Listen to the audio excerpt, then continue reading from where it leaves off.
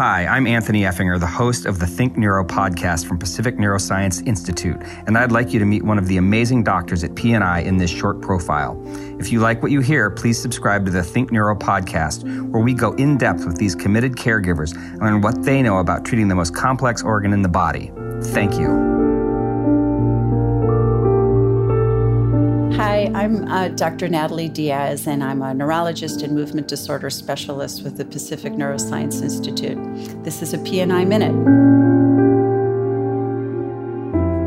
So today I want to talk about essential tremor. This is actually one of the most common movement disorders, and it's something that we see quite frequently in our neurology clinics. This is a type of tremor, one type of tremor, where people can experience what's called an action tremor. When they go to move, the tremor interferes with their ability to do their daily tasks, writing, eating, drinking, and can be quite a disabling tremor. This is different from another type of tremor that we see quite frequently in our clinics related to Parkinson's disease. That tremor is what we call a rest tremor. And so when people are sitting, resting, in conversation or watching TV, the tremor comes out in the hands, in the jaw, in the legs, but usually goes away when you go to do something. So those are the differences between the two tremors. What causes essential tremor? We're still not quite sure, despite the fact that it's quite common in the clinics. Sometimes there can be a familial component, meaning that there may be several family members that had tremor. The tremor can start at really any age, even from 20s and 30s. Or even over the age of 65. And sometimes people can have periods over their lifetime where the tremor gets better or worse.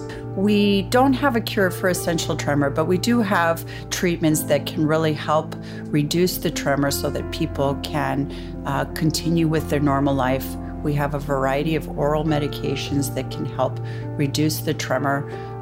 If the medications don't work or they cause side effects, we have some surgical options as well. There's deep brain stimulation that's been around for a number of years, where a surgeon implants what's like a pacemaker device that helps neurologists like myself program and adjust the system to help reduce the tremor. And then there's a newer surgical option that's come out recently that's called an MRI-guided focused ultrasound. And this is where they use high-beam ultrasound to create a little lesion in the part of the brain that we think is responsible for tremor, what we call the thalamus, that can also be quite effective. There are also some wearable devices that have been out for the last couple of years that sometimes can be useful, either in addition to medication or if people want to avoid medication. One of the devices that was approved over the last few years is the Cala device. This is a wrist-worn device that stimulates some of the nerves in the wrist and tries to counteract the frequency of the tremor. It is individualized and programmed per individual, so when you get it, you adjust it by doing your daily routine and finding the type of activity that you want to wear it for, and it adjusts to your frequency. So there are several options for treatment of essential tremor. If you are somebody that suffers from tremor and the tremor is interfering with your activities, you really should talk to your doctor, because there are a lot of other things that can cause tremor as well. I mentioned one condition, Parkinson's disease, a different type of tremor, and usually there are other symptoms as well, stiffness, slowness, changes in the walking and posture. But sometimes there are other treatable causes. Somebody could be on medications that are worsening their tremor or causing the tremor.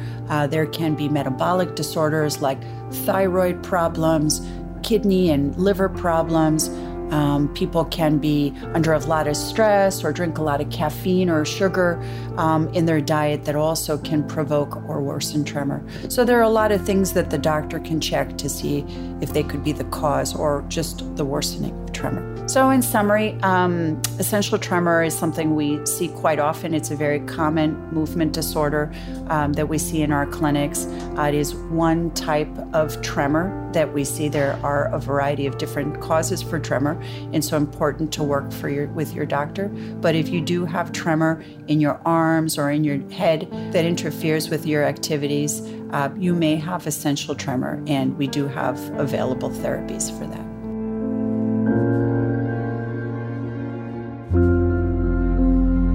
Anthony here again. I hope you've enjoyed this short audio profile. For more of these short takes and our longer ones, subscribe to Think Neuro wherever you listen to podcasts, or visit our website at pacificneuro.org.